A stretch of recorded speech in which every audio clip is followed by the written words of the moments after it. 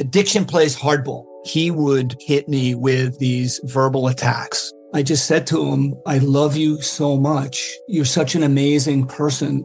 I can't take this ride anymore. It was the fact that Dad made that sentiment and broke down. And years later, he told me it had a huge impact on him. Sometimes doing what's right for your loved one is the hardest thing to do. Karen is that right thing. Visit caron.org/lost. Hey there, followers of Clavenon. It's the prime director of the Clavenon movement, Andrew Klavan himself, coming to you from a bunker deep beneath the White House. I know you missed the latest episode of Daily Wire Backstage. I won't explain how. Let's just say I'm aware of your internet search history. So if you don't want to be exposed, you need to listen to this latest episode featuring me, Matt Walsh, Michael Knowles, Ben Shapiro, Jeremy Boring, and our special guest, Candace Owens. Listen now. I'll know if you don't. You know, we haven't had a fake laugh in a while. That's true. How about a 3, 2... Welcome to the Daily Wire Backstage, Biden's most terrifying accomplishments edition. I'm Jeremy Boring, known around these parts as the God King by anyone who wants to keep their jobs. We're glad you've tuned in. Folks, in the words of George Washington as he crossed the Delaware, I'm certified free 7 days a week. Wet-ass patriots, make that red coat game weak. Hashtag it's cold.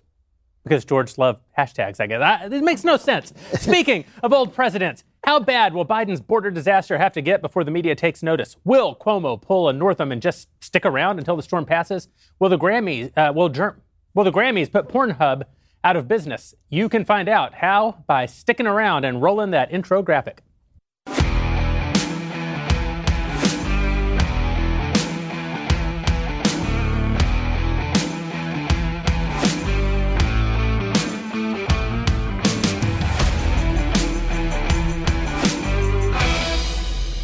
Just a quick note for everyone at home. This show is sponsored by ExpressVPN. It's time to stand up to big tech. Protect your data at expressvpn.com/backstage. Joining me tonight to discuss all of this and more, the Ben Shapiro, the Andrew Klavan, the Matt Walsh, Michael Knowles, and our special guest, Candace Owens, the... I want to make sure that I remind you that, per usual, we will be answering questions from the Daily Wire members tonight. So if you aren't already a member, please go sign up right now. You can get your questions answered on air. Become a member. Go to dailywire.com/subscribe. Get that 25% off when you use promo code Candace in honor of Candace. The brand new talk show hosted by our very own Candace Owens. The show drops tomorrow for Daily Wire members only. So you want to get that membership tonight. dailywire.com/subscribe. Use code Candace. Get 25% off. I was there when they shot the show. It's fabulous. You're going to love it. So get over there, become a member, get your questions in. There's nothing to talk about. The teleprompter had exactly that much. Yeah. I was trying to read the news right before the show, and it was basically that teleprompter. That's all there is to say. I know Ben would rather just go home, but I thought, yeah, we might as well. I'm sure there's something that we could gin up of interest, and the only thing that came to my mind is that it's Michael Knowles' birthday. Yeah, it's a big day. It's my birthday. I know, another How many? trip. You know, a lady never tells, but 31. The big 3-1, a monumental birthday. It is monumental. Yes. I remember last year was your 30th birthday, and we had all these plans of all the ways that we were going to celebrate you, and then COVID happened. 2 days before. 2 days before. 2 days before, and that was it. I don't remember having all those plans. Yeah, no, I was going to bake. COVID was our excuse, if you'll recall. When looking back, They sort of foisted it on us. You know, when it happened, sweet little Lisa said, you know, hey, we'll celebrate your birthday in a few months. I said, I wasn't born in a few months. I was born today, so that's over. So then she was like, no, well, we'll celebrate it next year. I said, 31? You can't. A grown man can't have a 31st birthday. That's no. So at this age, you get birthdays once a decade. Yeah, at most. I mean, I think I need to basically be Drew's age before I get another actual birthday. So here's the thing. Today marks two dark occasions. One is Backstage, and the second is the day that Michael Knowles was popped out of his mother's womb. And we all regret this day. Some of us, it has cost hundreds of thousands of dollars. At least. Yeah. No, more than that. Others of us, it has cost merely tens of thousands of dollars. And Candace, you're new. Don't worry. Yeah. And so, happy birthday to Michael Knowles, and God help us all. Thank you. Also, actually, in real news, Candace continues to be in a legal wrangle now with Cardi B. That's unbelievable. We have to talk about that. The only important news is happening because of Candace. That's right. So do we have any major breaking legal news? Yeah. Yeah, I mean, it's interesting because she's now deleted the tweets, and because there was nothing wrong with them. There was nothing wrong with them. She deleted them, and she gave maybe the best excuse ever, because I obviously called her out for deleting the tweets where it's like, oh, I wonder what happened. You wait for the news cycle to go away, and then you try to quietly delete the tweets because you maybe have gotten some legal counsel and you realize we are seriously suing you. And she gives the best excuse. She says, oh, no, I deleted the tweets because my Twitter is fun and friendly. That's actually, she actually... Right. Same excuse Hillary used. Yeah. She was like, I just drilled right through those hard drives because this bathroom is supposed to be fun and friendly. I want it light, airy. Right, exactly. It's just ruining all the decor. So we had to bleach Best this. defense ever. I actually did that because it's fun and I just wanted to keep things fun and friendly. Yeah, exactly. Deleted tweets made her pullout game. Yeah, exactly. So I'm very afraid of her, but yeah. Cardi B is, can I just say, she's great for traffic. Oh, yeah. She's really good for that. So yeah, I genuinely texted Ben when this went down. I was like, I think at a certain point, like, we are going to have to cut her a check. Like, Daily Wire, I think. You know what it was? Like, in our culture, there's very little that shocks anymore. But I remember, I think I probably first heard your rendition, Ben, of the... Well, it is a better rendition. It was a better rendition. Let's be frank. It is terrific. It's the highlight of the like bench. Joe Cocker did the Beatles better and you did Cardi B better, right? But when I heard it, and John Belushi did Joe Cocker doing much better, even better still. Yeah. When I first heard WAP, and I don't know, I've been around the block like a little bit.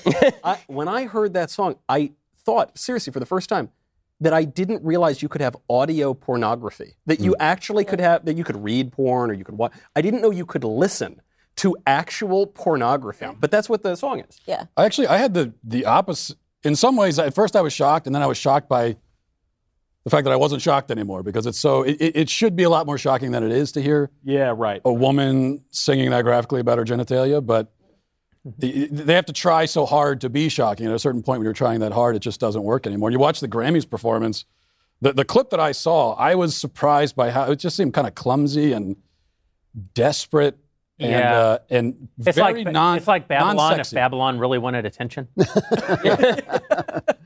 Reminded me of when Norm Macdonald was doing the Bob Saget roast, and all these roasts were just the most disgusting, vile, vulgar things you could say. And Norm got up and did a bunch of 70s Dean Martin roast jokes, like, hey, Cloris, you'll never be over the hill in the car that you drive, right? All these kind of innocent jokes. And he was asked about this, and he said, they told me to be shocking. That was the only way to be shocking, right? And it's kind of, you think like, if someone does a waltz at the Grammys, that would be the most shocking thing, right? So if a girl kept her clothes on Instagram, you'd be like, this is shocking. I just can't believe she's just going to keep her clothes on like that. And that's sad, but that's the culture we live in. They have constructed it, though, that you cannot point out that our culture is now almost universally trash. But if you point that out, you're kind of cranky. And it's like you're just supposed to like watch the decadence and think, wow, it's really brave that our culture is now garbage. But I would believe your opinion if you didn't hate the Beatles. But you've actually been cranky since 1963. No, but wait, be fair. I agree that the Beatles were tremendously talented. That's fair. But I looked at them and I thought, one day Cardi B is going to do well. The slippery slope. Straight line, exactly. A very slippery slope, as it turns out. 100 days a week, man. Yeah.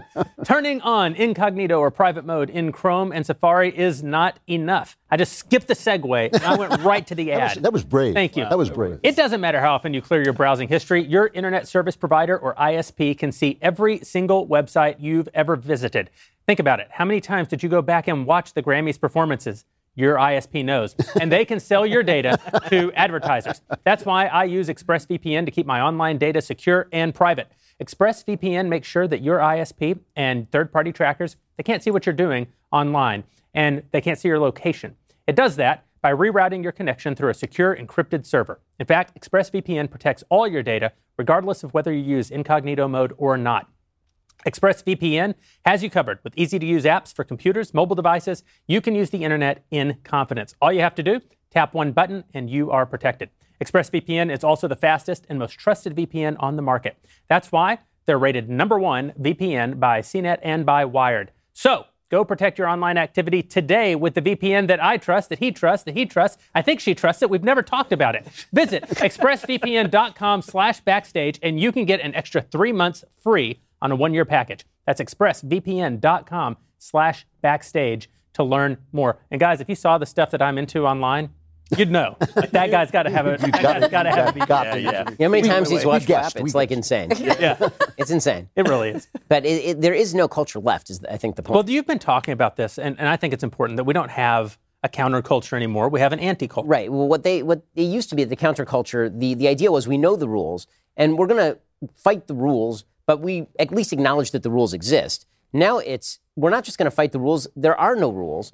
And the problem is that art without rules is just crap. See, this is the dirty little secret about art. It's like getting rid of all the rules of grammar and then trying to write a book on the basis of that. You can't do that because it doesn't make any sense. Yeah. That's true about all art. There have to be some limitations to what it is that you can do because that defines pushing the boundaries. There are no boundaries to push. If you know all the scales and you take liberties, that's jazz. If you just play random notes, it's not even music. And when you watch these performances now, it's not as though they are playing with the line or just pushing past the line. There's no line anymore. So in a way, it was shocking how unshocking it was. Yeah. It was shocking that you saw this and you knew you were supposed to be kind of shocked. But at the same time, it was like, this is, as Matt was saying, perfectly, not only predictable, but almost blasé. Like, it wasn't even like, this is so shockingly pornographic and sexy. It was like, this almost, it felt like, it's grotesque. It's grotesquerie. Yeah. I mean, it's closer to, watching just either animals at a park or closer to being in an anatomy lab. Like, it didn't also, there's nothing about it that was romantic or interesting in any way, obviously. It's also sad. I mean, this is the thing. You're not shocked anymore. Even when you were arguing with Cardi B, I was thinking, aside from your association with us, you're an elegant, well-spoken, intelligent young lady, and talking to this woman who's acting like an animal on stage, and the press is going like, she really gave it to Candace. I just thought, like, just putting them together is sad. I'm sorry for this woman. And the thing is that what you said, Candace, is exactly right.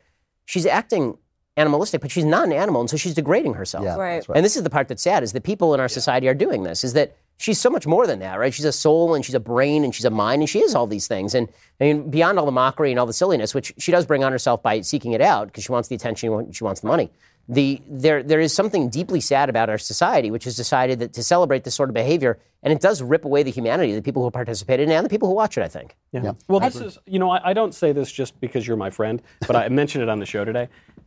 The left's argument, the left's art with WAP, and then the left's argument through WAP is that we're just meat puppets, right? We're just kind of our flesh. They actually make the opposite argument with transgenderism, but we can get to that later. But we're kind of meat puppets, right? If you're black, you got to vote for Biden. If you don't, you ain't black. If you're a woman, you got to behave in a certain way. And I think this is why you, Candace, irritate her so much, is because you're a woman, you're black, if you just looked at the two of you purely physically, you'd say, oh, these are very similar people. And yet, you have made totally opposite decisions in your life. And it just throws that whole ideology in the trash. It's such a challenge to it. I think they can't really take it. Yeah, I think that was one of the more remarkable elements, is that obviously she did this performance and everybody reported on it because she wanted everybody to report on it because she was being disgusting. And yet it was specifically my 60-second response, right, that really got under her skin in a way that I thought was quite fascinating. It's like she could have picked any person talking about it online, and yet she was just so focused on me. So it's like there's something about me that bothers you. And I think, to be honest with you, in just seeing the spiral of her tweets and how she was trying to pull anything about me, right? She's like, you make your husband a sandwich, and like, and I was like, are we really doing this? Like, yes, I make my husband caught me. And I think she's embarrassed. I think deep down, and I said this to her. I agree with you. Yeah, I think at the end of the day, you can play pretend, but at night you have to go to sleep with you and your own thoughts, and that cannot feel good. And Knowles is right. It's like she's looking in a mirror, and the mirror is showing her something else she could have been. I thought the sandwich line was especially revealing because she's rejecting. It's a very feminine thing to be a caretaker, to take care of your husband and your family. She's rejecting all that's feminine.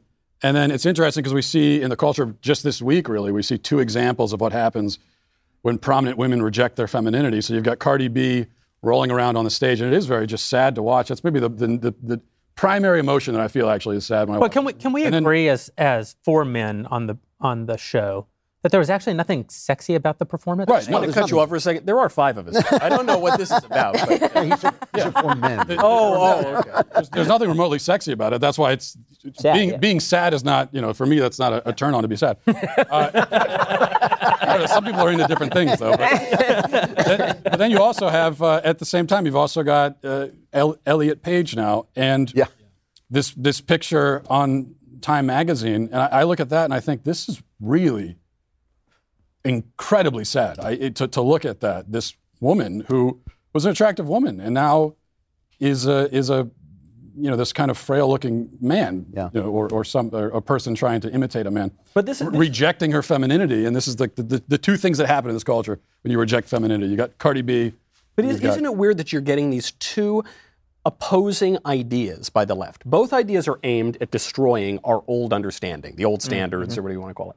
But they're opposite ideas. The one is we're just meat puppets. We're just kind of bumping and grinding. It's all about the WAP, right? That's the materialist idea. And then there's the Gnostic idea that my body has nothing to do with who I really am. If Ellen Page says, my biology is all woman, but I feel in my metaphysical deep down that I'm a man, then I'm not even a combination. I'm just a man. It's just my immaterial self. You can't hold those 2 views simultaneously. You can. I think the problem is that you're assuming that this ideology is that. You're assuming that the ideology actually has a framework, a logical consistency. Right. But it isn't. To your point about anti-culture, it's an anti-ideology. Yeah. Right? It's actually, it's whatever you think, whatever system you adhere to is wrong. Those systems must be torn down in favor of the individual, in favor of individual expression. And the remarkable thing is that it makes them all miserable. Right, so they're doing the opposite, and they're miserable. Everything about their lives, and this has always been my challenge because I consider myself. I always say I'm not a feminist. I'm a proud non-feminist, right? And I'm talking about obviously modern feminism, which is not about uplifting women. It's not about equality with men. And I say to these young girls that follow me, find me a feminist, and let's examine whether they're happy, right? Chelsea Handler, do you think she's happy? Right? Cardi B, look at her life. Do you think she's happy? All these people that are telling you, men are horrible. We got to do this. Look at them objectively and say, is that the life I want to have when I get older? And who will make Elliot Page a sandwich? Everything's awesome. Candace, we have a question from a Daily... She's a girl. Yeah, we have a question for Candace from the Daily Wire audience. The question, Candace, I love that you are on the front lines of the culture war, engaging with prominent industry figures like Cardi B. How did you develop the confidence to speak publicly while receiving so much backlash? That's a good question. Yeah, it's a very good question. And I'm going to say one thing and everyone's going to be like, oh, this is ridiculous. But first and foremost, I always say I'm a pretty formed person. I'm confident in who I am. I stand on my 2 feet. And a lot of that came from, first, because I took a very liberal route to conservatism. So having done so many things wrong, that when you're screaming, oh yeah, feminism, I say feminism, it's like, trying drugs in college. Like, you know what I mean? You got to come out the other side before you become an addict and ruin your whole life, right? And so, experimenting with these things that made me, I was miserable. I was miserable when I was a liberal. I mean, that's really the best way to say it. And then so I was so sure when I became a conservative and everything just got better by, just believing in discipline, believing that this all does mean something, falling back into religion. I kind of abandoned Christianity for a while and kind of became an atheist in a way. And just, I realized that my grandparents got something right. And I was happier when I started living like that. But then the second thing, and it's so, people don't understand this, Kanye West genuinely inspired me when I decided that I was going to jump into politics. I'll never forget. I was listening to his song on repeat when I was like, I'm going to do this, but I need to know that, you just have to stop. You have to not care what anybody else thinks. And that is written into the DNA of Kanye West's music for people that follow culture. He has always been a person who does not care what other people think. You cannot care what other people think. You have to just kind of go into it and say, I'm jumping out of the window. And, that's a line from one of his songs. And he's like, it's going to be a beautiful death. And this is a great time to mention that Kanye West is now worth $6.6 billion as of today. He's the richest black man. Is he really? That's ever in the United States. Wow. What's really both inspiring and tragic about what you just said is that music helped you find yourself. Music helped you find the path to be who you are. And I think that that's a good coda to the conversation about Cardi B, which is there is a consequence to the fact that our culture is descending into this madness, which is music probably more than any other art form has such a power. I always say that if you want if you want to judge the sort of theological integrity of a church, you shouldn't listen to the pastor. Nobody else does. Yeah. It's really the songs. It's what people sing in their own voice, the power of hearing your voice lifted in song, singing along with the radio. Said that. The Chinese philosopher, if you want to, determine the morals of a society, that its music will furnish the answers, and that's a question to ask to Black America.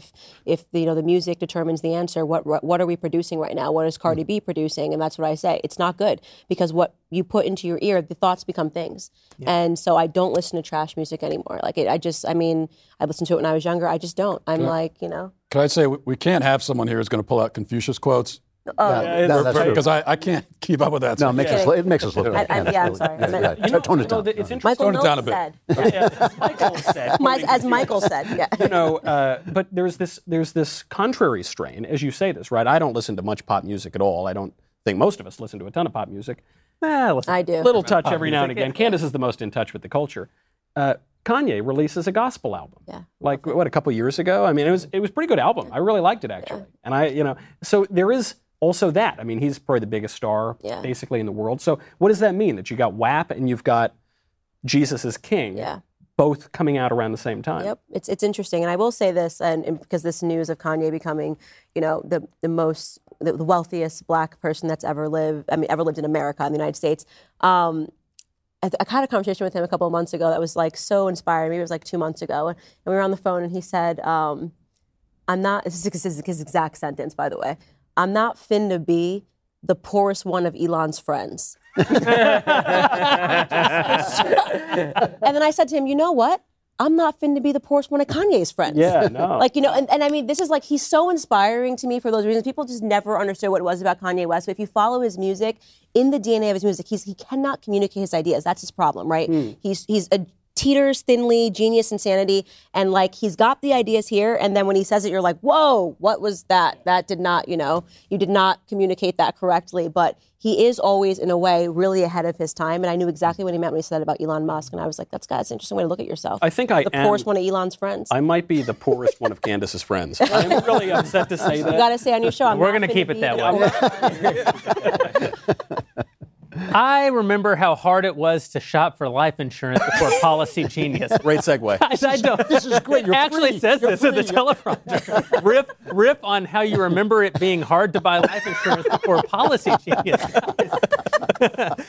I never bought life insurance before Policy Genius. Now I have a child, and I have bought life insurance, and I did buy it on Policy Genius, and it wasn't hard. It was great. Now is the time to get your life in order. Why not start by protecting your family with life insurance? I want my daughter to have fond memories of me, which she will only do by buying nice things because I had a life insurance policy. You say, don't you want her to actually know you? God, no. Look at me. Policy Genius can help you compare top insurers in one place, and they can save you 50% or more for your trouble. Once you find your best option, the Policy Genius team will set you up and set up your new policy for you and answer any questions you have along the way. Policy Genius makes it easy to compare policies from as little as $15 a month. You might even be eligible to skip the in-person medical exam. I wasn't. Look at how I eat. Since their licensed agents work for you, not the insurance company, there's zero hassle. If you hit any speed bumps during the application process, Policy Genius will take care of everything. That's the truth. I got my life insurance policy during COVID, getting that medical exam. I thought we just won't be able to do it. I mean, how many people are trying to get life insurance during a pandemic? Not a great time probably to try. How are they even going to take care of this medical exam when people are isolating and distance? They were able to get someone to meet me at the office and take care of this for me so that I could provide for my family and take those precautions. So while you're tidying up around the house this spring, why not get your life insurance situation organized as well? You can save up to 50% or more by comparing quotes and feel good knowing that if something happens, your loved ones will be taken care of. Go to PolicyGenius.com to get started. Policy Genius, when it comes to insurance, it's nice to get it right. So, I'm going to congratulate you. I just love hearing you say insurance. I know. It feels very down home. There's watch this topical segue. So, with regard to final note on Cardi B, the thing that really struck me in the exchange that you were having with Cardi B is the way that the media just allowed her to get away with everything. Yes. Right? I mean, she literally just took tweets that were made up out of whole cloth and then threw those at you. And the headlines were spat between Cardi B and Candace. Now, if you'd made up something as ridiculous as she made up about you and then put it out there, and then she had threatened to sue you, we all know what the headline would have been. But you're not on the proper side of the political aisle, and she is on the proper side of the political aisle. Cardi B has confessed to drugging and robbing men. Yeah. When you talk about what the media will let her get away with, can you imagine any basically, forget any human. Right, any human. She should be in prison. She should right now be in prison until like the year 2050 based on the crimes that she confessed to. And, we're obviously not into cancel culture around here, but there's a big difference between if she said something offensive, like an offensive tweet 10 years ago, and confessing to violent crimes against other human beings. She's just like, that's what I had to do. I throw that. Totally. I say we should, cancel criminals. Yeah. Let's start that hashtag, cancel criminals. But the broader point is that obviously if you meet with the left's political approval, then you can get away with literally anything. Right. Literally anything. Up to and including the most vicious sort of racism, obviously. Right. And this sort of brings me to the topic that's been eating the news of late, which is the shooting in Atlanta. This horrific act of evil by this white guy who shot a bunch of Asian women. And the number of pieces, so far there's no evidence that it was racially based. It may very well be racially based. He says it wasn't. Right, he said it wasn't. Like racists. Always denying that they have racial animus. That's the evidence. But this is sort of the point, is that if you are of the proper political perspective, you can be as racist as you want to be and accuse every single other person on planet Earth of racism. The same exact people who are suggesting that this, not only this shooting, but all anti-Asian hate crimes in the United States are the result of white supremacy and whiteness. Those same exact people are saying that Asian people should be barred from high schools and colleges based on their outstanding level of success academically. Also, why is nobody asking the question? These women were working in massage parlors, which were obviously sex parlors. Right. Why is nobody asking the question, why are so many Korean women being sold into sex slavery? Right. That, to me, is a really racial question that I haven't heard one person say. Yeah. And it is true, by the way. It is happening. I don't know why it's happening, but I'd like to know. I think that's one of the truly degrading, awful experiences that is taking place in our culture now. People talk about slavery that's been over for 100 years, but they don't talk about this is slavery. It is slavery when you come over and they tell you. And a good culture would be talking about that, right? With the treatment of these women before they were, murdered in the most egregious fashion. That's right. I'm sure they didn't sign up. They didn't come here thinking, "Wow, I can be a sex slave." I mean, there's so many issues here. The evil of men who are living in a pornified culture, the lengths to which those men will go to do acts of evil to women. There's so many different topics that are really of interest. The one that seems the least of interest in a situation where we literally have no evidence that this was a racially based crime is the racist angle, but naturally it turned into Donald Trump said Wuhan virus, therefore this guy went and shot up a bunch of brothels, what look like brothels. It also, right now, to call someone a racist is the worst thing you can be called. Racism is the only sin, right? It's the only crime that in the culture. That's getting boring at now. It's like everybody's called a racist now. Yeah. It's like, but that's why they changed the language, right? Yeah. Because they realized that the racist charge had stopped. It stopped having the same sort of impact that it had because they'd applied it to literally everyone. So everybody went, okay, well, if he's racist, then racism didn't mean anything. Right. Yeah. So instead, what they did was they recognized that there was still a term that had a lot of currency, white supremacist, right? Because when you think white supremacist, you think of the skinhead with the Nazi tattoo on his neck who's shooting up the West Valley JCC, right? That's what you think of. Right. And so what they did is then they laundered the term white supremacist into white supremacy, and white supremacy was no longer a philosophy whereby white people were superior to other people. It was a philosophy whereby all of America's institutions that end with inequality of outcome were infused with white supremacy. Right. Yeah. And therefore, to be anti-racist and anti-white supremacy meant that you had to oppose all of America's institutions. They laundered the term racist into white supremacist, into white supremacy, and now into whiteness. Right. And so they've come to that all the time, though. They're liberals, they're leftists, they're progressives. As people find out what they are, they change the word to keep ahead of the But it's broadened out so much now that they are overtly being racist. I mean, there was a piece We're talking today about segregating colleges. I mean, there was a piece literally today in the Root. Doing segregating ceremonies, graduation ceremonies. I mean, segregation, I've been talking about this for years. There are certain black-only dorms. Okay. Yes. You mean we're so woke, black people, that like all they had to do was repackage it to us as progressives? Like really? Like we're going to segregate ourselves. Thank you very much. It's so stupid. It's implausibly stupid, right? And black Americans, enough of them are not realizing this. Like, you know what I mean? It's like, obviously me, I speak up and I'm like, guys, hello. Remember that whole like period where we tried to like desegregate? Yeah, you're just choosing it. Well, it's empowering now because I'm choosing to segregate. It's gone. Really frightening, though, is what Jeremy said before, is that when I think about what what the end game is. There is no realistic end game that they can reach. And it's almost as if they're just locusts. It's like it's not, it's like you said, it's an anti-philosophy. It's not a philosophy. It's not a vision of what the world could be. Well, you could kill America in the process, that's it. Right? Because it doesn't work this way. It's no longer a meritocracy. But anybody can kick over a sandcastle. It's hard to build. California, they're no longer allowed to flunk black students on the basis of not showing up. Right. Think about this. So, like, they saw too many black kids were flunking because they just weren't coming to school, and they said we're not allowed to do that anymore. They got rid of the concept of flunking. A teacher just got canceled. I'm sure you saw this. Could they do that when I was in school? At Georgetown? Yeah. The Georgetown law professor? Yeah, because she told the truth. She said every time I check at the bottom of my class, the majority of the students are black.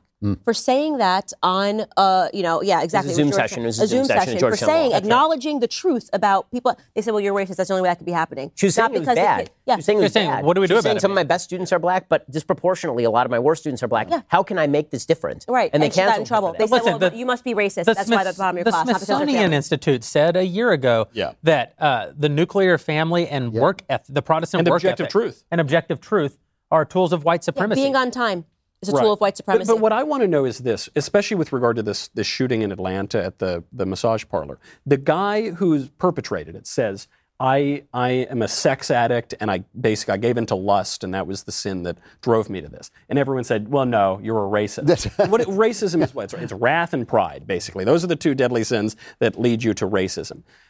Can it also be other sins? Couldn't it be lust? Couldn't it be, why is it that as a culture, we've completely lost a sense of all the other sins, all the other vices, and it's just this one very particular sin of racism that we're focused on? It's all malleable also, right? There was an entire article today in the New York Times about how this guy had claimed that it was because he had a sex addiction, and because he was addicted to sex, this is what drove him to this. He's a piece of crap, and, his views are of no consequence. But if we're talking about societal trends that are a problem, when you talk about sex addiction and pornography addiction, pornography addiction is a very real thing in our society for sure. But what the piece said, and this is the part that was hilarious, said experts doubt that sex addiction leads to this. Okay, I'm old enough. So here's the thing.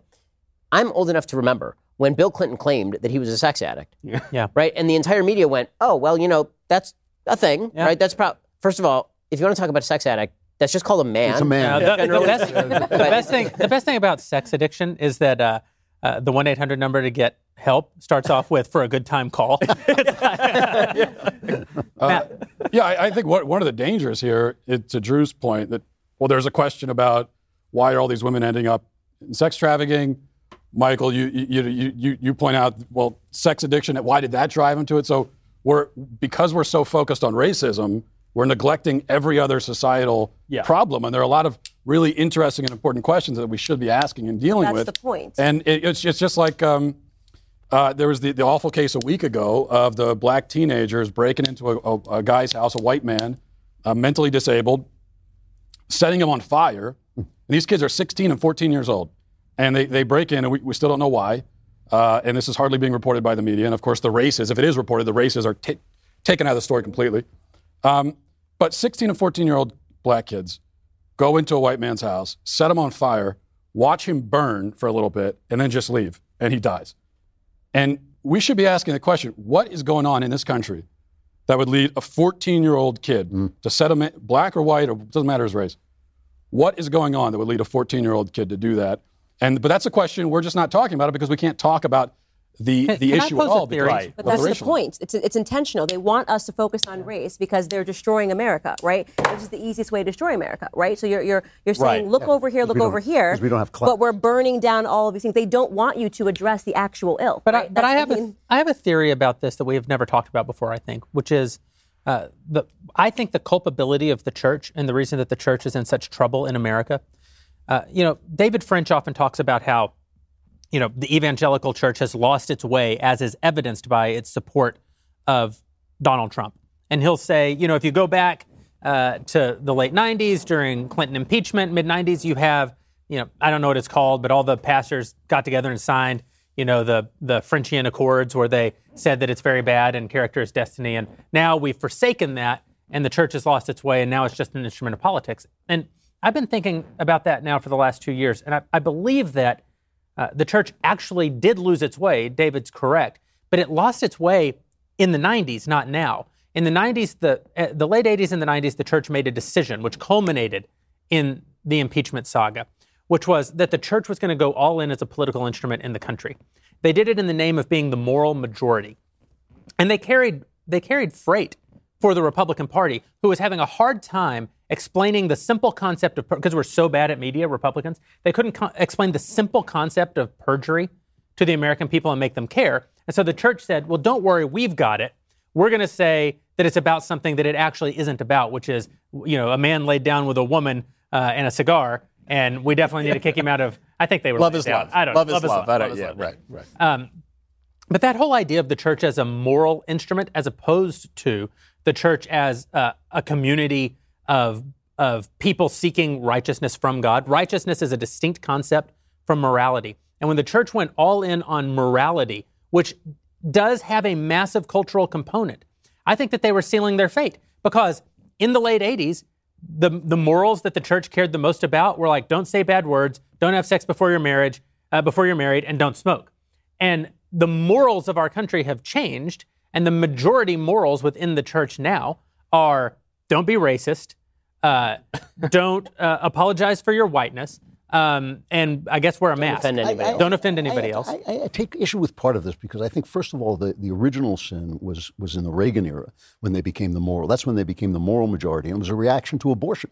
It was the idea that, these people in Washington, it's just Supreme Court judges, not elected officials, can suddenly say you can't make a law about abortion. And I think that woke a lot of evangelicals up to the fact that the culture was going south. The problem to me is not, about morality or righteousness. The problem is about the world. The church was never there to make the world a better place. There's no place in the Gospels where Jesus says, go out and make the world a better place. What he says to you is, the world in this sucks. world, you will have your problem.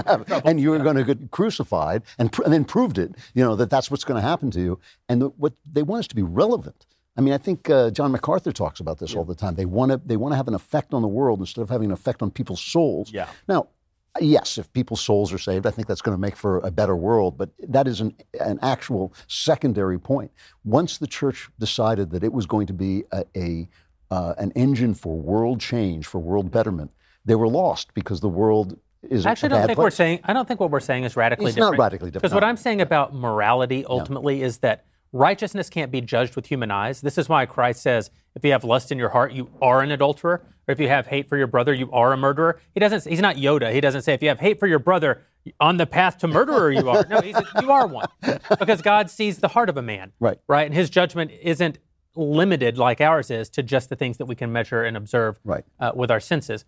Morality is the things that we can measure and observe with our senses. And so when the church goes in for morality, I think it's the same thing. We're basically saying that the church was only interested in what it could measure and not in the actual substance that undergirds the things. There's something measured. I mean, there is, when Jesus is asked, how will I be saved? He does reference 6 of the 10 commandments. I mean, he does. There is a moral law. I think there's a natural moral law that we live by, and basic things that you can't do and be moral.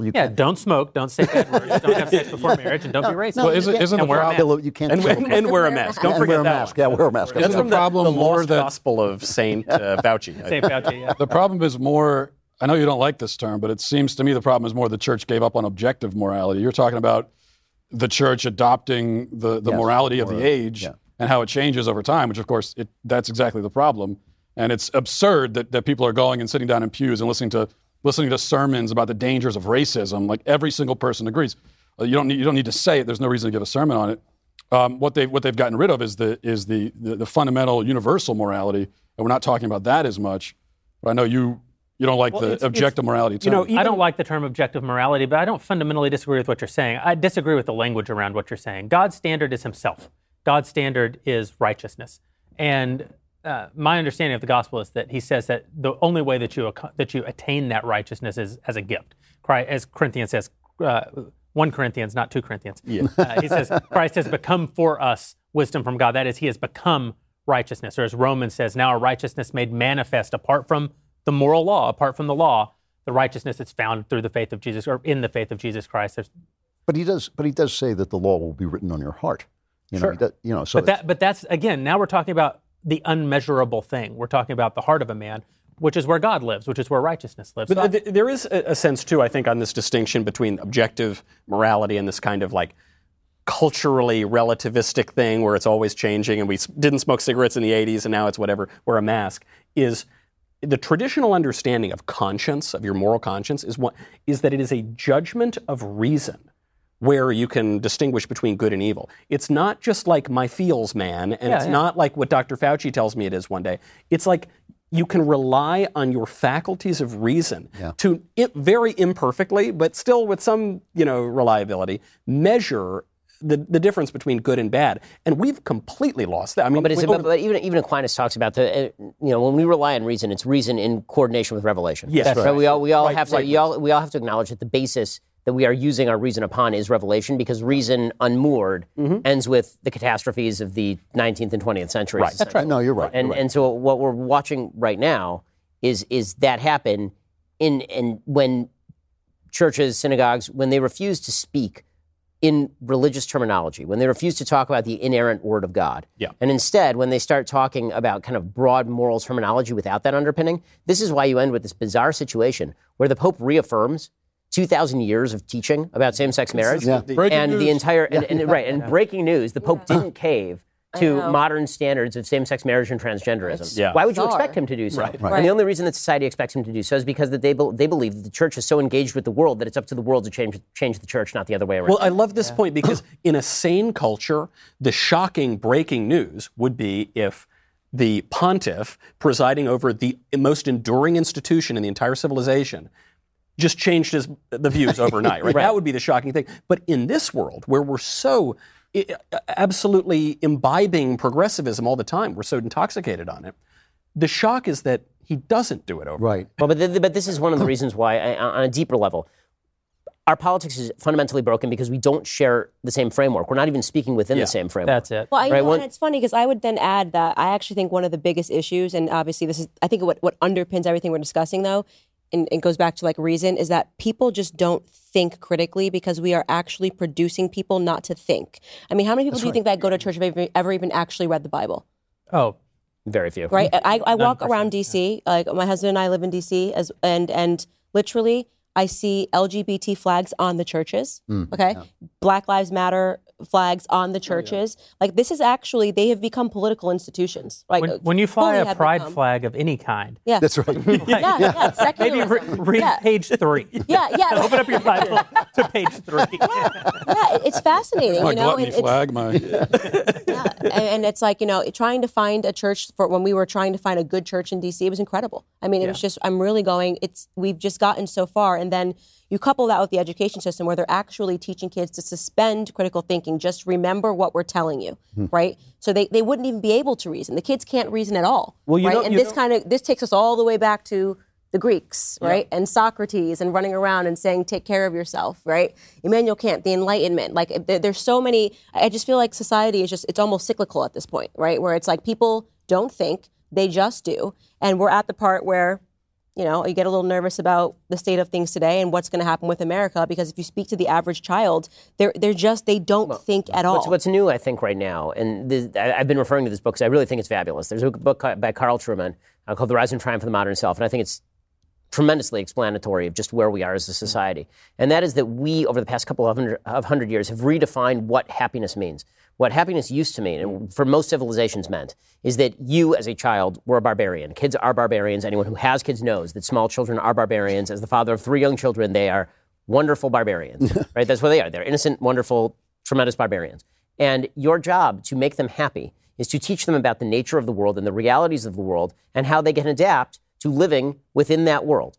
Right? That is the job of a parent, right? You don't want your kids to run in the streets, they'll get hit by a car, and you don't want them to violate the laws of nature because then they will be cutting against their own nature and the reality that surrounds them. Yeah. Well, in the early 18th century, mid-18th century, there's this move away from individuals are defined by reference to their institutions and how they adapt to those institutions, to individuals are defined by what they are inside. Yeah. There's a very Rousseau move where your individual happiness is now reliant on your ability to define yourself however you see fit. Now, he didn't feel that was super dangerous because he was still living inside a set of rules and boundaries that he took for granted. Right. Yeah. But then those rules and boundaries went away. I mean, this is Nietzsche's point, right? Once you get rid of the rules and boundaries, then without God, with God being dead, who's to define any of these rules and boundaries? And so now the only thing left that matters in this world is how you define yourself on the inside, right? Because all of the rules and boundaries those are actually impediments to how you define yourself. So the point that Carl Trueman makes, and he brings this forward to transgenderism, is that religious people, traditionally conservative people, they look at this and they go, this makes no sense. How can you say that I identify as something that I obviously am not? And how can it be that when I say you're obviously not that, this makes me a bigot? And also if I say biology says you are not this, how does that make me a bigot? How is that even possible? That's why I brought up Immanuel Kant, because you can't define yourself unless you can think. Right. You get what I'm saying? So there is no thinking. There is no reasoning. So how are they going to define themselves? But what really, the point that Truman is making is that because self-definition has now been defined as happiness, as opposed to adapting to the circumstances around you in accordance with reason, right, which used to be called virtue. Because we got rid of virtue, the basic idea of happiness is whatever floats my boat, but the rest of the world has to adapt to the flotation of my boat, right? I mean, if the rest of the world puts a hole in my boat, the rest of the world has imposed on me. If biology puts a hole in my boat, biology has imposed on me because I am this thing on the inside that defines itself. And all of nature, all of humanity has to adapt itself to my whim. Otherwise, it's an actual harm. And that's why when people say, you're harming me because you're denying my existence, I'm not denying. I see you right there. You're a person. I just disagree with you. No, you're denying their existence because as soon as you deny their ability to express themselves and to identify as they see fit, it's the only thing in the entire world that matters. And so it is not enough to say, do whatever you want in the privacy of your own home, or you're an adult, go get whatever surgeries you want. That's not enough. They require, people require approval. People require that you cheer for them. And if you don't cheer for them, it's an active violation of who they are. Well, what I know for an absolute fact is that the definition of happiness is having lots and lots of stuff. Yeah, of course. People living today, they don't know how to think. They don't know how to remember. I'm so grateful that I didn't grow up in the age of social media where like every single thing you ever did as a child has been chronicled. All of your bad decisions exist. Like if you want to see a photograph of my grandpa, like you've got to go to my grandma's house, dig around in her attic, find that one book, blow the dust off of it, bring it downstairs, open it up, gingerly remove the plastic covering and hope you don't rip grandpa's face off. Because if you do, great-grandson never going to know what grandpa looks like. Unless you have been smart enough to go visit our friends over at Legacy Box. Stop it. I did it. Stop it. I did it.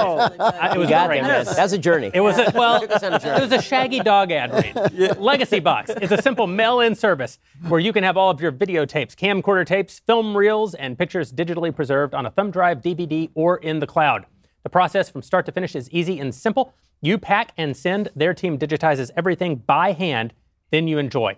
Plus, they keep you up to date with regular email updates throughout the entire digitizing process. Legacy Box is the world's largest digitizer of home movies and photos and has helped over 850,000 families digitally preserve their past, including me. The very first thing that I ever bought from a Facebook ad, and I don't want to toot my own horn, but pretty good with the Facebook ads. Like this little company of ours, we're pretty sophisticated with the Facebook ads. The first time I ever was conscious of a Facebook ad and thought, this is really something, is when Legacy Box was pulling money out of my wallet and getting me to mail them my photos. It was a great service then. It's an even better service today. You can future-proof your memories. Go to legacybox.com/Shapiro to get an incredible 40% off of your first order. Buy today.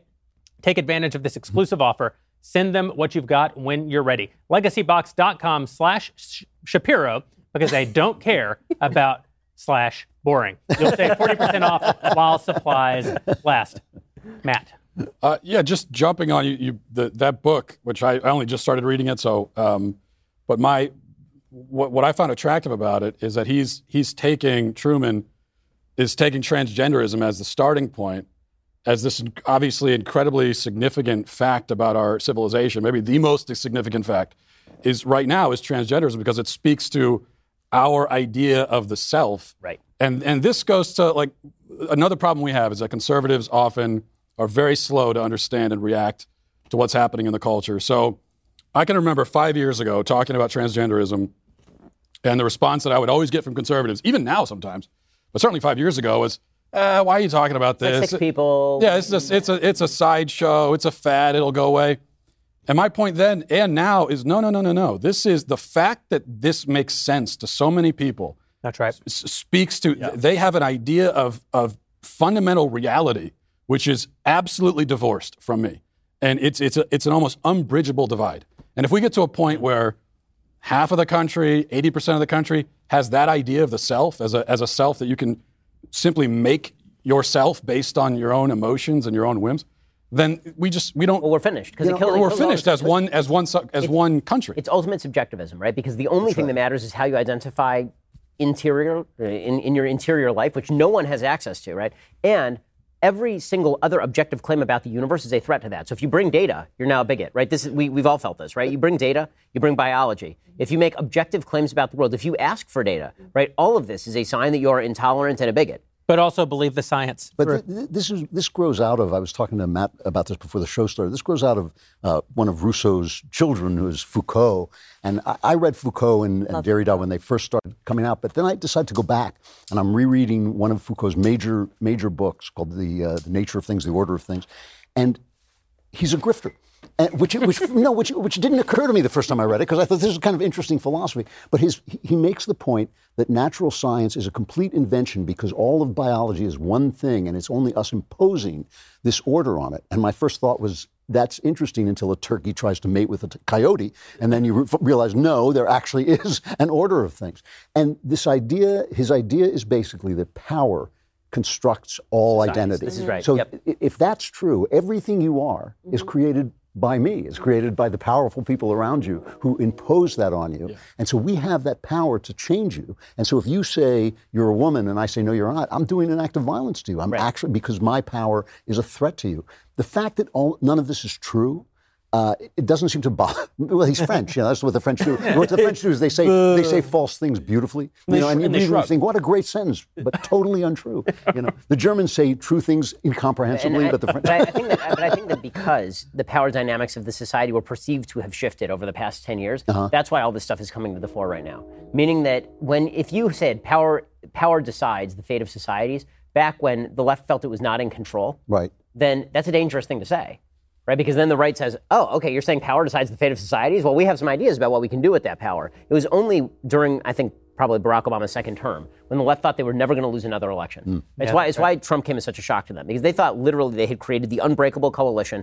They were never going to lose another election. They were the coalition of the ascendant. There were so many articles about the browning of America having defined, because demographics was destiny, and unshakably Democrats were going to continue to win for all time. And all of that was false and all of that was nonsense. But it was at that point they started to say, you know what? Everything in life is defined by power, but now we wield the power. And because we wield the power, we can reshape all of these institutions. Yeah. And that has never let up. The desire to reshape all the institutions. And Biden, now with his victory, feels that he gets to reshape all the institutions. I mean, the notions of Ibram Kendi have now entered, talk about a grifter. The notions of Ibram Kendi have entered every aspect of American government from top to bottom. It's insanity. The State Department declared today that they were going to redo how they staff the State Department on the basis of equity, and they were going to achieve racial balance in the State Department. I just thought I said I was going to hire all white people, and I got like 20 lawsuits. Does anybody else feel, though, that we're living in an illusion, in the sense that we're actually at the end of something? We're not at the beginning of something. They think that they're at the beginning of leftist paradise. But I can't help noticing that even though Biden is doing some things that are radical, that really all he's doing is he's stealing your grandchildren's money to prop up things that have already failed, like pensions and Obamacare and all these socialist ideas that have just failed. I can't help feeling that we're at the end of an epoch, and that's why. Well, of course we are. That's why our presidents keep getting older and older. We've had three presidents who were born in 1946, and now we have one who was born in 45 or 18. 45 or 44. It's a very bad sign for society when you can't make generational change in your chief executive. Right. There is too this it's pure will, right? It's this imposition of will. To Ben's point, once you have unfettered self-definition, it's all just whatever I want, I'm going to get. And it gets to your point, Candace, which is you can't think and they won't let you think. I know that references to George Orwell, like references to Hitler and the fall of Rome, are usually tedious and overdone. But here's one that I think really matters. In 1984, Orwell says they control the public through the new speak, through this kind of PC jargon, and through surveillance and all these things. But most of all, through doublethink, through getting you to think mutually contradictory ideas at the same time, like materialism and Gnostic transgenderism, or whatever. Use whatever example it is, because they can't allow you to think. And this idea that these boomers are just holding on to power and the presidents are getting older and they're going to steal from the young and the unborn and they're going to give it. To me, it's such a gross act of will. All of the censorship is based on this, right? That they will not have any reasonable debate. It would seem to me that this can't last forever. It might last for a little while. I think the clash is yet to come, though. Meaning that I think Biden is a mask for the clash that's about to happen. Yeah. Right. This is the reason the Democrats need President Houseplant. They need him there because he's hiding that stain on the rug, right? And right now, if something were to happen to him, God forbid, because you don't want anything to happen to anybody, but something happens to Biden, God forbid, and Kamala Harris becomes president, and then you see this break out in the open. Because Biden is just a moderate face on extraordinarily radical ideas and policy. Mm-hmm. Yeah. And he's been able to avoid every question from the media because they're in league with all of these ideas. And most Americans don't find him threatening because who finds this old coot shuffling around, can't string together a sentence threatening? There's nothing threatening. Everyone's embarrassed. Everyone's a little embarrassed by him, and you don't feel bad about him. You don't feel like it's hard to. You don't hate the guy. It's like elder abuse. I mean, you actually feel. I actually genuinely I have declined to make fun of him because there's something really wrong about the fact that every single person in the world knows that this is a man in decline. Every single person understands that he's senile. Come on, we have Putin making jokes. I will. But it's no, you're right. Think about this. Think about the national security risk. Putin's making jokes. We're seen as a joke right now on the world stage. And, I have to say that the vice president is getting the presidential brief. Yeah. Because he called her President Harris today. He did. Yeah. He called her President Harris on his campaign. Yeah. I mean, he was saying, under this campaign. I mean, he just wasn't there, and they kept saying, "Oh, it's because of COVID. We're hiding him." And it's like it was so obvious. You're fooling no one, least of all everybody else in the world. America looks weakened, but I have to say that I feel more optimistic about it because when you see this increase in censorship, it's not because they're winning, right? That's right. Like when Barack Obama won, they didn't have to have a ton of censorship because people actually voted for him. People really loved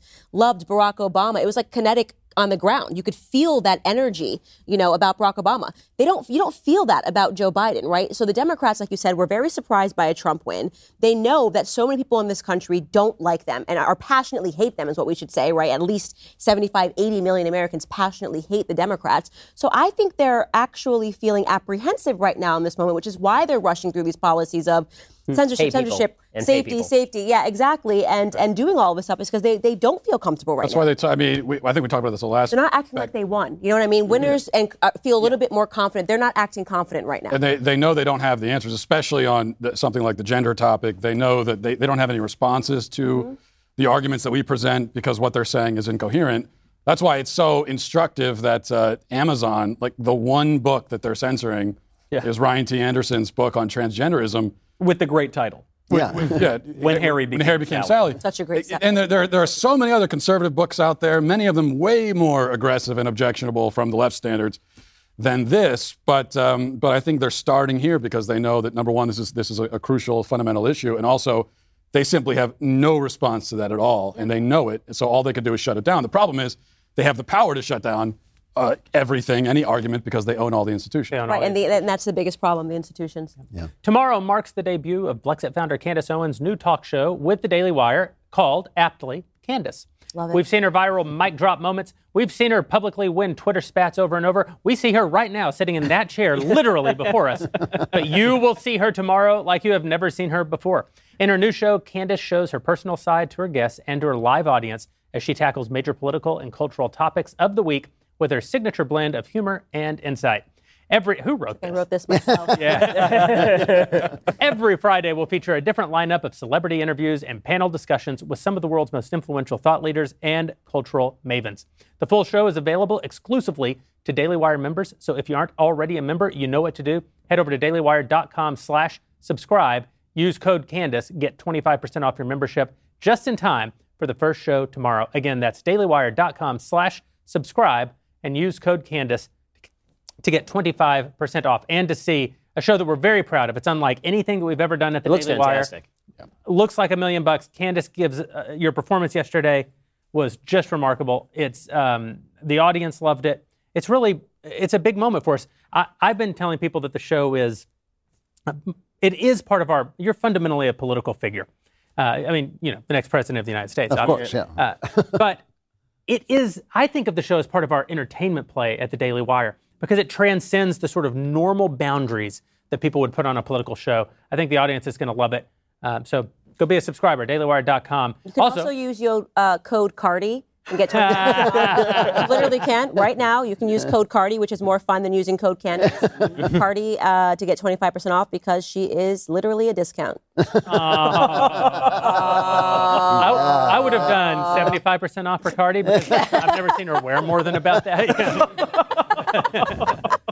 I'm not going to lie to you people. I bought 8 black rifles from Bravo Company Manufacturing in the month of January. I am so happy to live in the state of Tennessee. This is the God's honest truth. Why? Because when the founders wrote the Constitution, the very first thing they did was make sacred the rights of the individual to share their ideas without limitation by their government.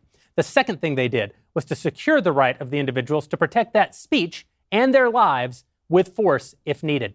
Owning a rifle is a heavy responsibility. Building rifles is no different. Bravo Company Manufacturing, or BCM for short, builds a professional-grade product that is built to combat standards. That's because BCM believes the same level of protection should be provided to every American, regardless of whether or not you're a private citizen or a professional. The people at BCM assume that when a rifle leaves their shop, it will be used in a life or death situation by a responsible citizen, law enforcement officer, or a soldier overseas. I have found Bravo Company's rifles to be made to the highest standard. These are absolutely fabulous rifles. I've told you guys before, I'm not a guy who loves shooting. It's not recreational to me. It really is.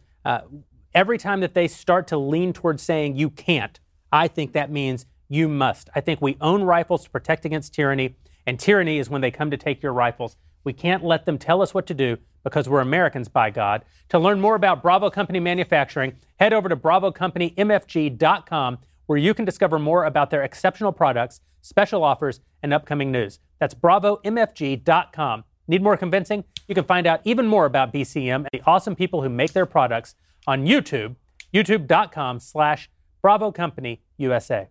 We do have some questions, speaking of Daily Wire subscribers. Michael, it blows my mind, says a Daily Wire subscriber, that the left has changed its stance on the kids in cages story. How bad is the crisis at the border, and why can the Biden administration just get away with all of this? Why wouldn't they be able to get away with all? I mean, what are you talking about? As Trump famously said, it was one of the best lines of, unfortunately, an unsuccessful campaign. He said, "Who built the cages, Joe? Who built the cages, Joe?" Because they had this problem under Obama, the Obama-Biden administration. And by the way, the policies that were being criticized went back even further. They went back to the Clinton administration. And so it was always a disingenuous attack against Trump. Jen Psaki, I thought, had a great line the other day when liberal journalists finally started asking her, saying, hold on, you're separating kids from their parents, or whatever the adult was that was bringing them. You're putting them in cages at way higher numbers than Trump ever did. You're doing it during a pandemic. That doesn't seem so hot. What's up with that? Why are you doing that? And what does Jen Psaki say as they're cutting off all media access to the cages? She says, there's not a lot of options. Right. There weren't a lot of options during the Trump administration, too. And the problem here is that you've got horrible incentives being pushed by the Biden administration, where he says on the campaign trail, come, surge the border, get on over here. You're still hearing this from the Secretary of DHS. He's saying, yeah, don't come now, but 2 months come and then it'll be fine. So you're creating all these incentives. Who the hell's going to listen to that, right? Who's going to be like, oh, yeah, you're right. Now that you've surged forces to the border, you're literally telling me when you're going to put the officers at the border to catch me. Why would you? Don't rob the bank right now. We'll have the security there later, guys. Yeah. Like that's Don't try to take over Afghanistan. We're leaving in 2 months. Here's a question for Candace from Drew. Hey, why doesn't Jeremy call on me more often? No, it's a different Drew. It's a different Drew. He wants to know, because the left's vision of identity politics, whatever happened to Martin Luther King Jr.'s dream of judging someone not by the color of their skin, but by the content of their character? Seems like such a famous quote from such a well-known civil rights activist has been forgotten or ignored today. Yeah, his dream became a nightmare. I know they literally want you to only judge on the basis of skin. It's the exact opposite. And like you said, it's all of these competing points where they say, oh yes, we should prop him up. We need to extend February and I almost called it Black Lives Matter month. I can't even think of anything but Black Lives Matter. What Black History Month. Black History Month. Black Lives Matter month. Black History Month, but they actually know nothing about Black history. It's incredible. The people that they celebrate during Black history would be so against everything the left is doing. It's so counter to everything that they fought for. Frederick Douglass. I'm like, what do you know about Frederick Douglass? Like, what do you know about Booker T. Washington? Have you read Up From Slavery? They know absolutely nothing, because if they did know, if they were actually educated about these people and they weren't just, one-liners to put on your Twitter, they'd all be conservative and they'd all be Republican.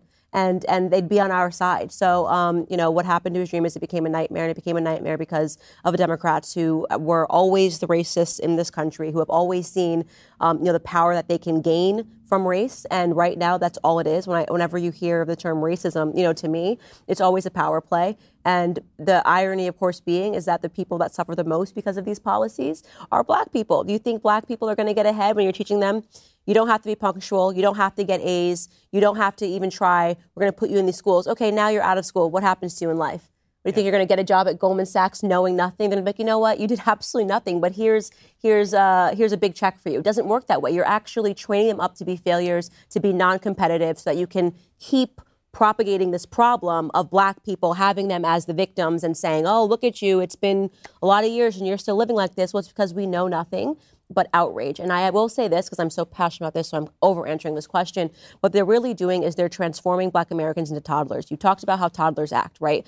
The idea is to make them emotional. Know nothing and you're emotional. That is literally what a toddler is, right? Why does a toddler scream when you say they can't have candy, right? Because they don't know anything else but emotion. They scream. So you remove knowledge from someone and teach them that every emotion they have is justified, and you create a society of toddlers, and that society can't survive. How conscious do you think? Do you think they're doing that on purpose? 1,000% intentionally. 1,000% intentionally. And so it's so... it's so important right now because the only people that are going to be able to stop this right now, in my opinion, are black Americans. As soon as a victim say no thank you, right? As soon as you say, like me, this is why they hate me so much, because if I just say, actually, I'm actually not a victim. Actually, when you say to me, Candace, that, you're a victim, you are the racist. You're telling me, when you say white privilege, you're telling me that you're more privileged than me. That's literally, you're literally saying that I'm under you. And to get offended when I say no, thank you, I'm also saying you can't unless I. Yeah, that's right. Unless I. Yeah, exactly. Doesn't this go? Treating me like a toddler. This goes beyond. I mean, this is what you're talking about: turning people into toddlers, and they're emotionally driven. That's not just. They're not doing that just to black Americans. They're doing that to all Americans, and also on MLK. If I'm to just on that note of MLK, if I was to prophesy a little bit, like 5 years in the future, maybe earlier than that, I'd say for certain he's getting canceled.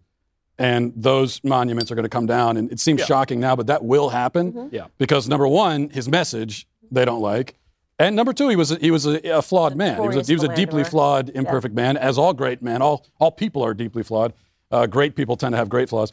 And he did too. So that's going to happen even to MLK. Even the great historical heroes that still survive now eventually. Yeah, the left has to eat its own because no one can live up to their ever-evolving. Right. My theory is that in the future, it's not that there will be monuments, but the monuments will be monuments to brutality, meaning that they won't actually be able to build a monument to anyone because everyone is flawed. Mm-hmm. And so that means all the monuments have to come down. So instead, it'll just be a statue of George Washington whipping a slave.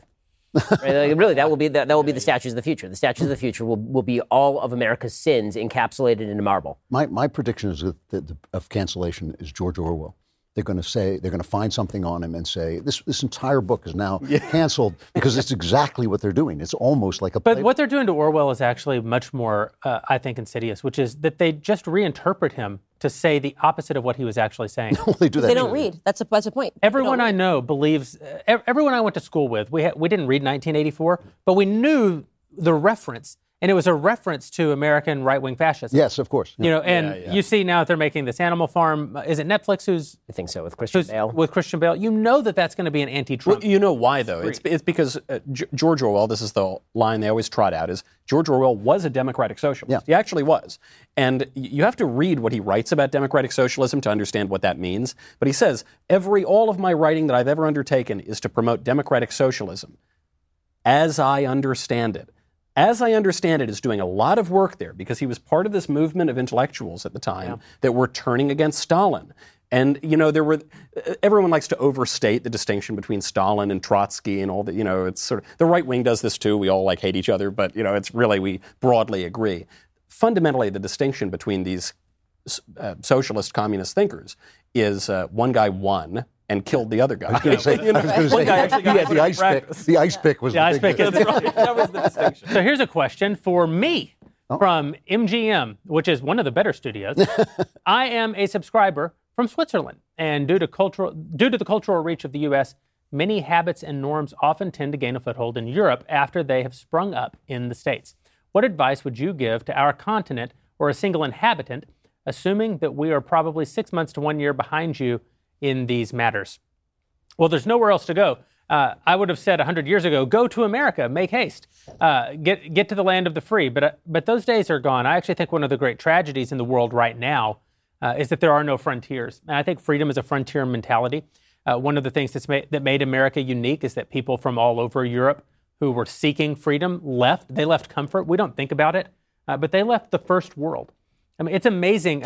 Drew and I actually toured the Ranching Heritage Center in Lubbock, Texas together one time.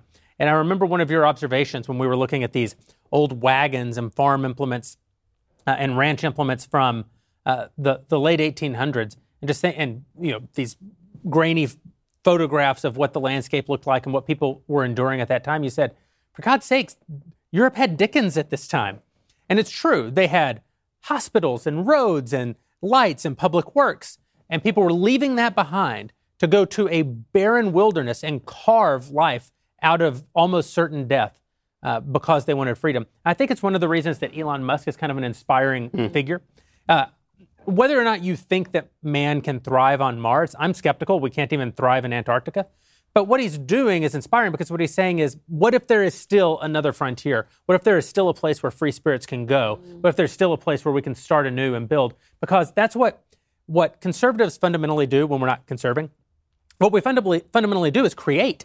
We go, we create, we carve out of the wilderness, we build civilizations, and we do the very hard, risk-heavy work.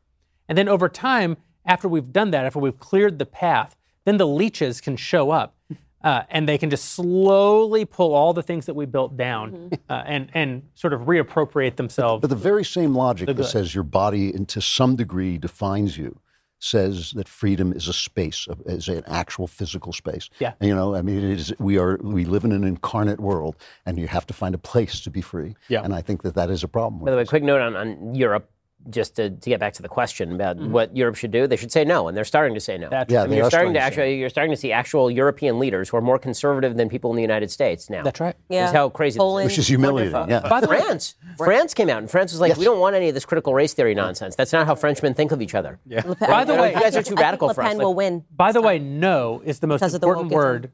No is the most important word for conservatives today. Absolutely. No matter what corner of the globe you happen to occupy. Here's the thing, it's generally been the most important word forever. That's for all of right, and for all of human history. By the way, Ben, to go back to Japan, which I think you guys all know I have a weird fascination with Japan, but look at Japan. I mean, the rules in Japan in terms of trying to get into this country, which also fascinates me. I told you my sister-in-law lives in Japan. She lived there for 10 years. All of her children were born in Japan. She's a missionary there. Their kids are not allowed to be citizens of Japan because they're just not Japanese. Yeah.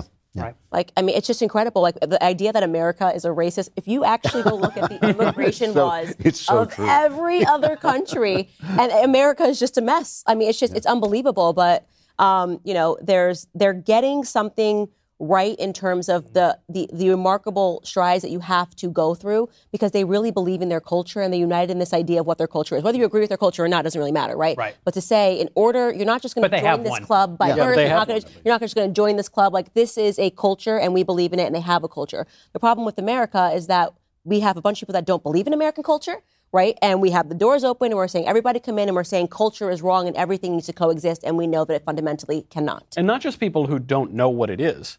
People who are funded by zillions of dollars from the biggest institutions saying that we hate this culture and you should hate it too. Yeah, that's right. Here's a question for Matt from a subscriber also named Matt, so you have to answer it. How did it feel to have the Embassy of Ireland respond to your sarcastic tweet about internalized Irish phobia? Can you break down what started this on Twitter? That was my greatest career moment. It says a lot about my career, I suppose. But this is the actual Irish embassy responded to a trolling tweet from me, where I was saying that if you're not a person of Irish descent, PID, which is what I am. And if you add us with the marginalized groups, we are PID, BI, POC, LGBTQIA.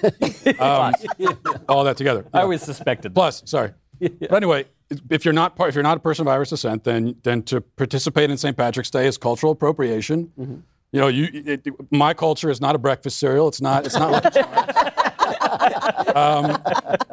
So I made that point, and the Irish embassy could not pass up the opportunity to virtue signal, so they responded saying, well, it's not true.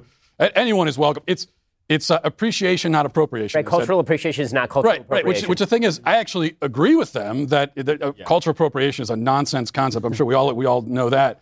But the point is that if they had said that, appreciation is not appropriation, about, say, a white person wearing dreadlocks, right, they'd be condemned as racist. But they could say it in this case and that. So tragic that they only illustrated the point I was making. Your own people. Yeah, my own people turned them.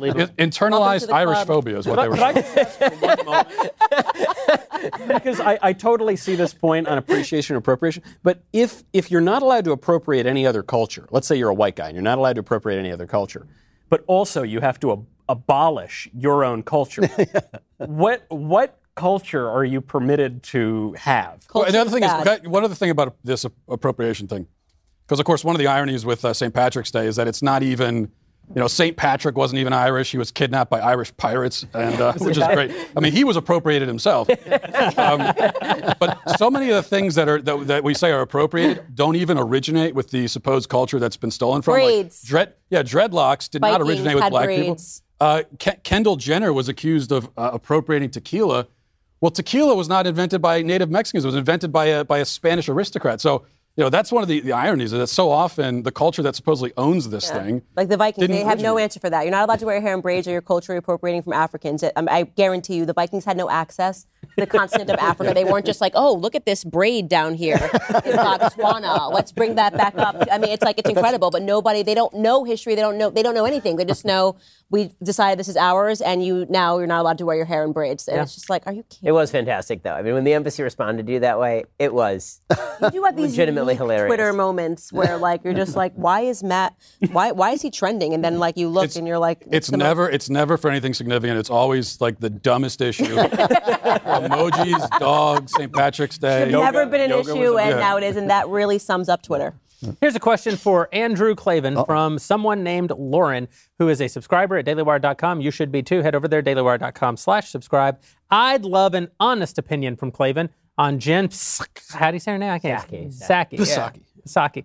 I'd love an honest answer. What do you think about her? How is she doing, and how does she compare to previous press secretary? Well, it is the worst job on earth, because you probably take it thinking you're going to communicate the wonderful vision of the president you believe in, and you wind up lying like a dog, and that is what she's doing. And it's sad to watch her. I mean, a Doug. What? Like a Doug. A Doug, like a Doug.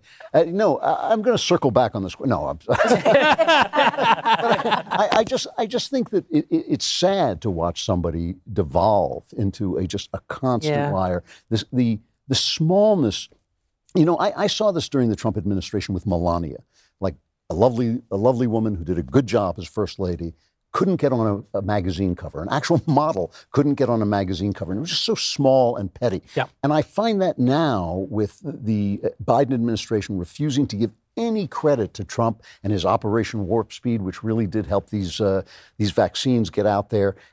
And basically this pretense that the board today or yesterday, she actually said, oh, the border thing, we were stuck with Trump's border policies. I thought Trump's border policies were like keeping people out and stopping them on the other side of the border so they didn't come over. You let them all come in, and now we've got this crisis. So she's in this impossible position. This presidency is a crap fest. This presidency is going really badly, and her job is to defend it. And in order to defend it, she has to lie and lie and lie. And I think it's degrading to her, but that's what she's doing.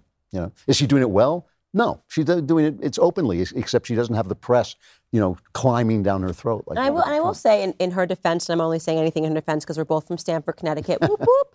But I will say, in her defense, it also is hard because I was very chummy with the past administration. The amount of time that Sarah Sanders and Kayleigh McEnany spent with the president every day. Right. They're having conversations, strategizing, doing these things. She doesn't do that with Joe Biden, right? She's flying in the dark. Yeah. You know what I mean? She's flying in the dark. Half the time she's learning things from them because he's obviously doesn't have his mental faculties about him. So he's not sitting down with her, love him or hate him. Yeah. Trump's got his mental faculties about him, right? He's fighting. He's a fighter. He's a bull, whatever it is. He's going to tell you what he thinks and what he wants you to go out there and say.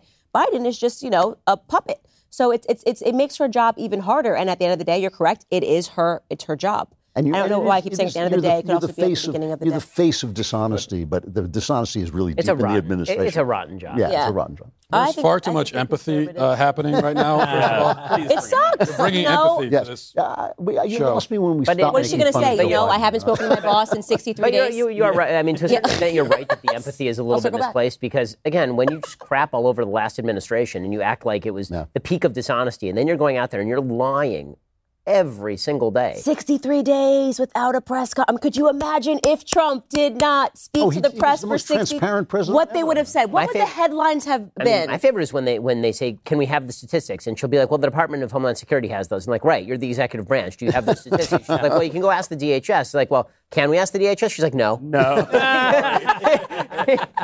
Ben, this question is for you from James.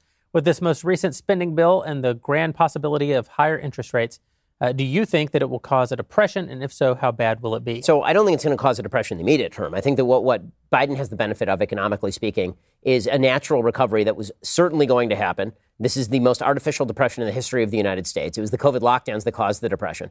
And when COVID was relieved, then the depression was going to end and was going to come back in a massive, massive way. So he has the benefit of being able to lower the GDP growth rate from 8% to 7% with crappy taxes and bad spending policy. And nobody notices because it's still 7%, which is this extraordinary growth rate. What you are going to see is an inflation of the currency because it has to happen. The amount of debt that we are now servicing is extraordinary. I mean, we're spending hundreds of billions of dollars every year just to service the current debt that we have. Forget about the debt that we just took on. And that money can only come from three places. It can come from inflating the currency, i.e. printing more dollars, 2, raising more money with bonds, and 3, higher taxation.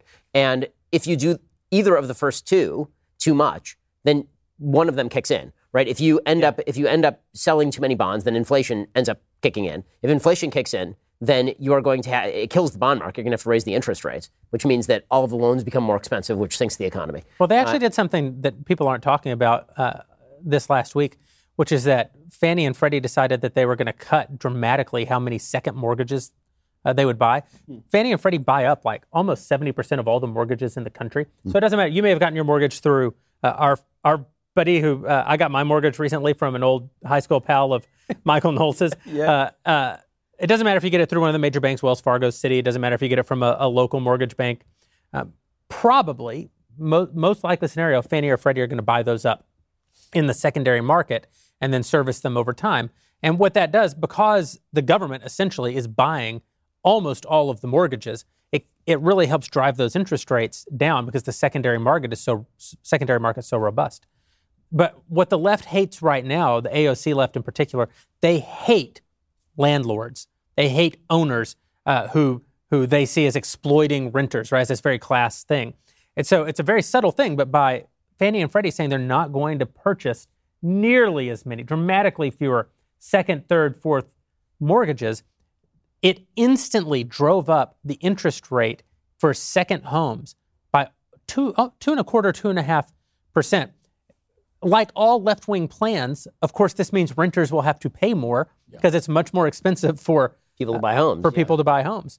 But this is the thing about the left. Every trick that they use to interfere with the economy actually has a compounding effect on. So the other thing about the left is the left believes that gravity doesn't always apply. That's right. That you can violate every rule, and that if you violate every rule, then sooner or later you'll violate a rule, and there will be no consequences to having violated the rule. Mm-hmm. And so they just keep violating rules, whether you're talking about the rules of marriage, whether you're talking about the rules of gender, biology. If you're talking about the rules of economics, the same thing applies, right? They believe deeply in modern monetary theory, which is the idea that we can just continue to blow out the spending, and because other economies are not as robust as the American economy, people will continue to buy our bonds endlessly. Well, that's only true so long as the American economy is growing robustly. Right. The big problem here for Republicans on the economy is because the natural recovery is going to be so unbelievably strong over the course of this year and next year, by the time things start to cool off, it's already going to be 2024, basically. And there is a delayed effect to a lot of the policies that are getting kicked in right now. So you're going to see the economy start to slow. Pretty much everybody agrees with this, like 2024. By 2025, you could start to see the economy really start to enter into some dark territory, and we'll have no ability to take out more debt to actually prop up the stimulus. I would say that it's going to take 5 to 6 years to feel the impact of what we're seeing right now. And like, anything else in the economy, everything's good until it ain't. Yeah, right. It's not like it just gradually slows. At my age, these predictions are very encouraging because I've reached the point where people say long-term effects, and I go, Yeah. Right. The Keynesian in the long run world that has become for you very, very immediate. Gentlemen, Candace, Michael, we've been here damn near forever. It feels that way. Yeah, it's been a long show. I want to wrap up with a rapid-fire question session from our Daily Wire subscribers. You know the rules. I'm going to try to get through as many questions as we can in the remaining time that we have. If possible, be pithy with your answers. And if possible, let's just let the person being addressed answer. It's almost never possible. So we're gonna try. Here we go from our dailywire.com subscribers. Candace from Nina. Have you lost family members or friends because of your beliefs? Yes. 2 cousins. Most pithy? That's good. That's pithy. That's really good. What a painful reality, though. I hate for you to have to be so pithy on that. Yeah, well, it's one of those things. Gosh, now I see it's going to be longer. But it's one of those things where the weird thing is that, I think Trump made everybody really crazy. And the idea, you just kind of went really far in. But the thing is like now they've kind of cracked and want to have like a relationship. And I'm sort of like, I don't think it works like that. I don't think it works where like you get to just say horrible things about me. And then now I have to just pretend it didn't happen. And we've seen this a lot with even friends. Like now that Trump's gone, they're kind of like, hey, and you're just sort of like, okay, I don't think it works like that. Like you can't just say, I'm going to pretend you don't exist, you're a horrible human being, and then because you got what you wanted. There's something very bratty about that. Right? I was always here, I've been solid, and I've been the same person. So yeah, it sucks. It really sucked when it happened. Time has passed, and so I've sort of been like, okay, well, it is what it is. I lost, obviously, friends, which was very easy, but the cousin stuff was really hard because I'm really, really close with my family. But you can't really go back is the weird thing. That's tough. Yeah. Knowles from Alexander. I remember you mentioned in a show once that there were good book burnings in history. Uh-oh. Yeah. I admit I'm not well versed in history, but I'd like to know about those events. Well, I'll give you an example. I mean, obviously, all the good ones were when the Catholics burned all those medical books, so that's like the history. But I'll give you a. That's obviously He's constant as the North Star. Would you finally fire this? But I'll give you an example right now because the issue that I see is. Book burnings are just the most ridiculous example of this, but there is always some sort of censorship. And we don't like censorship because in the American context, that means a very particular thing that we don't like. But there are always broad swaths of speech that are illegal, and they always have been in America.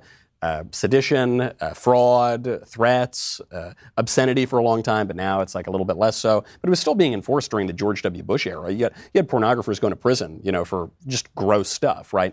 And so this would seem to me, I'm not saying this is prescriptive, I'm saying it's descriptive. All regimes say that certain things are off limits and certain things are on limits. And in America, we've protected a huge swath of speech and I think all the important speech. And what's going on right now is that we're shifting those standards. So in the 50s, for instance, if you were a member of a communist group, you'd lose your career in Hollywood. You couldn't work for the federal government. Alger Hiss paid a big price, and no one believed that he was really guilty of it. The guy helped start the UN, right? He was really subverting U.S. policy. He got canceled. I guess that's a perfectly fine thing. Bill Buckley wrote a lot of books about how great that was. Wrote books and went on television, all this sort of thing. Now you get canceled if you say that men are not women. Ryan Anderson gets his book burned digitally, great phrase that you used, on Amazon. That's really bad. You get canceled if you wave the American flag. You get your career promoted if you wave the communist flag, but you get your career canceled if you wave the American flag. And so I'm being somewhat provocative when I say there are good book burnings. What I'm really saying... I feel provoked. Yeah, Jeremy's very provoked. But what I really mean by that is the reason that we keep losing on this issue, on political correctness, wokeism, cancel culture, is because I think we're not acknowledging the reality of the situation. What the left knows is some things were always off limits, some things were always accepted. And they are shifting what is off limits and what is accepted. And because we're not going to engage in the reality of that, the history from 1776 all the way to the present, and even further back than that, I think that's why every time we try to fight this thing, we lose more ground. Matt, from William, pithy, Michael, pithy. From William, where does your hate for dogs derive from? Did you have a traumatic childhood experience or something?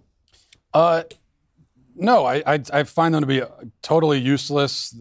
Just these smelly, hairy beasts that don't belong in the home. Now, dogs existed, for at least go back there. What's the common ancestor for dogs? Wolves, and existed in the wild for millions of years, and they did just fine without being inside a home with a wall and four walls and a roof.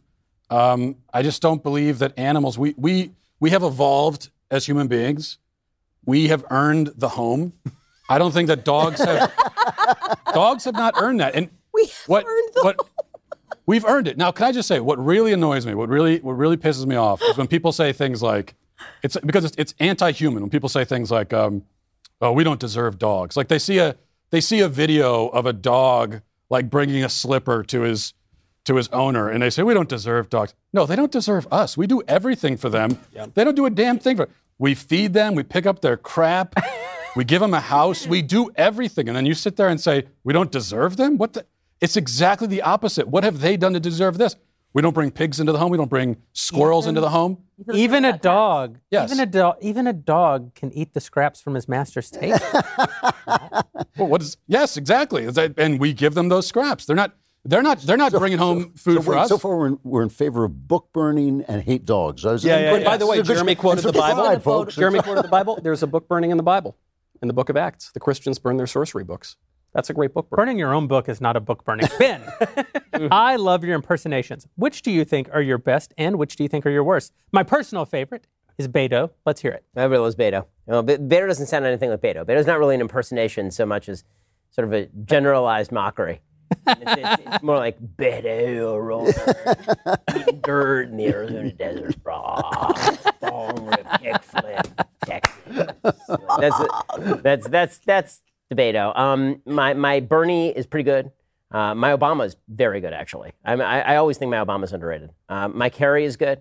My Trump is not good. Trump, I was never able to get Trump. You have to be kind of from New York, I think, to get Trump. All the best Trumps. But the OG BS impersonation is Chris Matthews. Oh, yeah. Chris Matthews. I was always say, get up in the morning, come on the show, come on, roll in here, looking all rumpled. Then you know what everybody's talking about. Just turn around, face the camera, start jabbering. All right, well, I say, let's go. Chris Matthews. Candace from Sam. Congratulations on becoming a mother.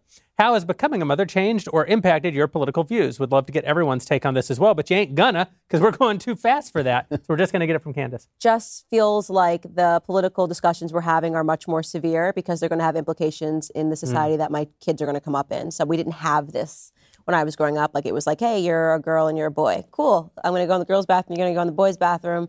It's so that stuff is really scary, I think, for me now because I'm just going, I don't want my kid to be around. I don't even want, can my kid just go to somebody's house and have a play date? Or, is that mom going to be like, you can pick your genders here? So I think that I feel like the urgency of the political conversations that we're having today. So everything feels a bit heavier.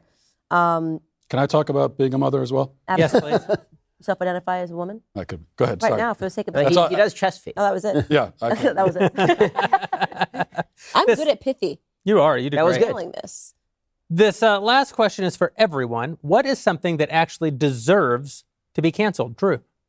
Well, actually, I'm actually now, I've changed my mind about this. I'm now in favor of leftists canceling other leftists for not being leftists enough.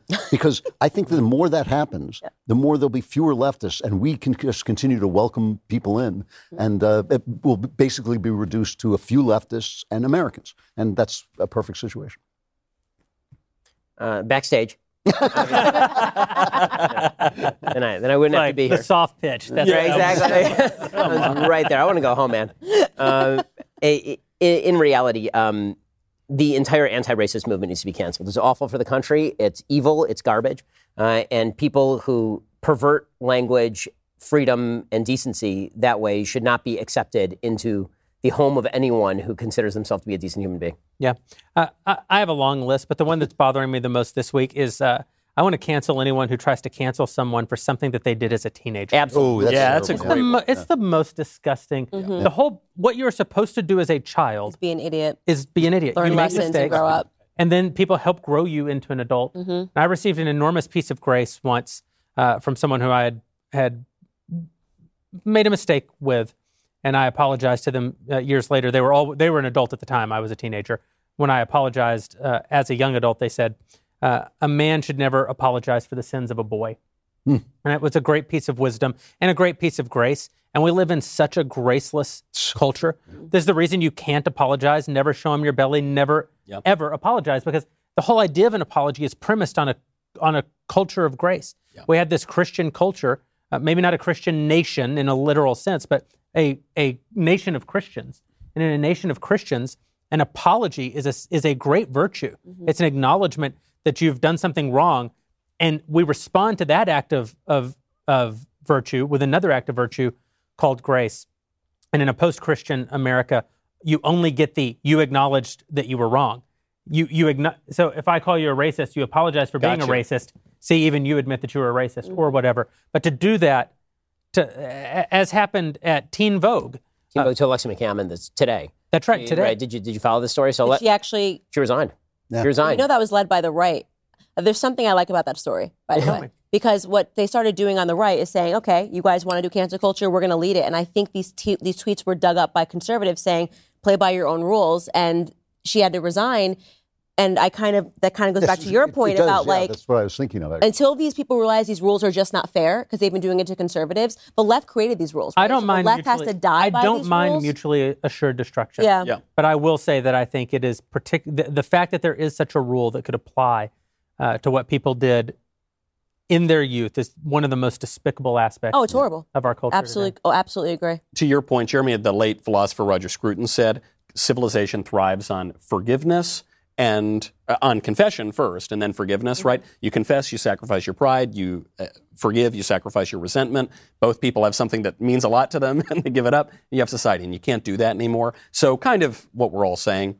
Chesterton had a good line. He said, there is a thought that stops thought, and that thought ought to be stopped. And Ben, you had a great tweet. I hate to say you and Chesterton in the same breath, but you had a great tweet where you said there's a culture that cancels culture. And coincidentally, this is sort of the thesis of my book that's coming out. That needs to be canceled. And we cannot pretend that there's some reconciliation, some middle ground between the two. Mm-hmm. There isn't. You've just got to stop that. Mm-hmm. Candace. I would cancel easily the transgendered agenda, a movement, everything about it right now. I think it's a cancer like we've never seen before in society. Matt, the thing that our Daily Wire subscribers want to see canceled the most are those tight jeans you're wearing. It's actually trending. Hashtag cancel Matt's jeans. Hashtag bring back loose jeans. This is the second time I've been accused. The interview I did with Candace, that I was accused of wearing skinny jeans. Yeah. I go to the store, I say, where are your pants? And they point me to them, and I just pick up a pair of pants. You shop?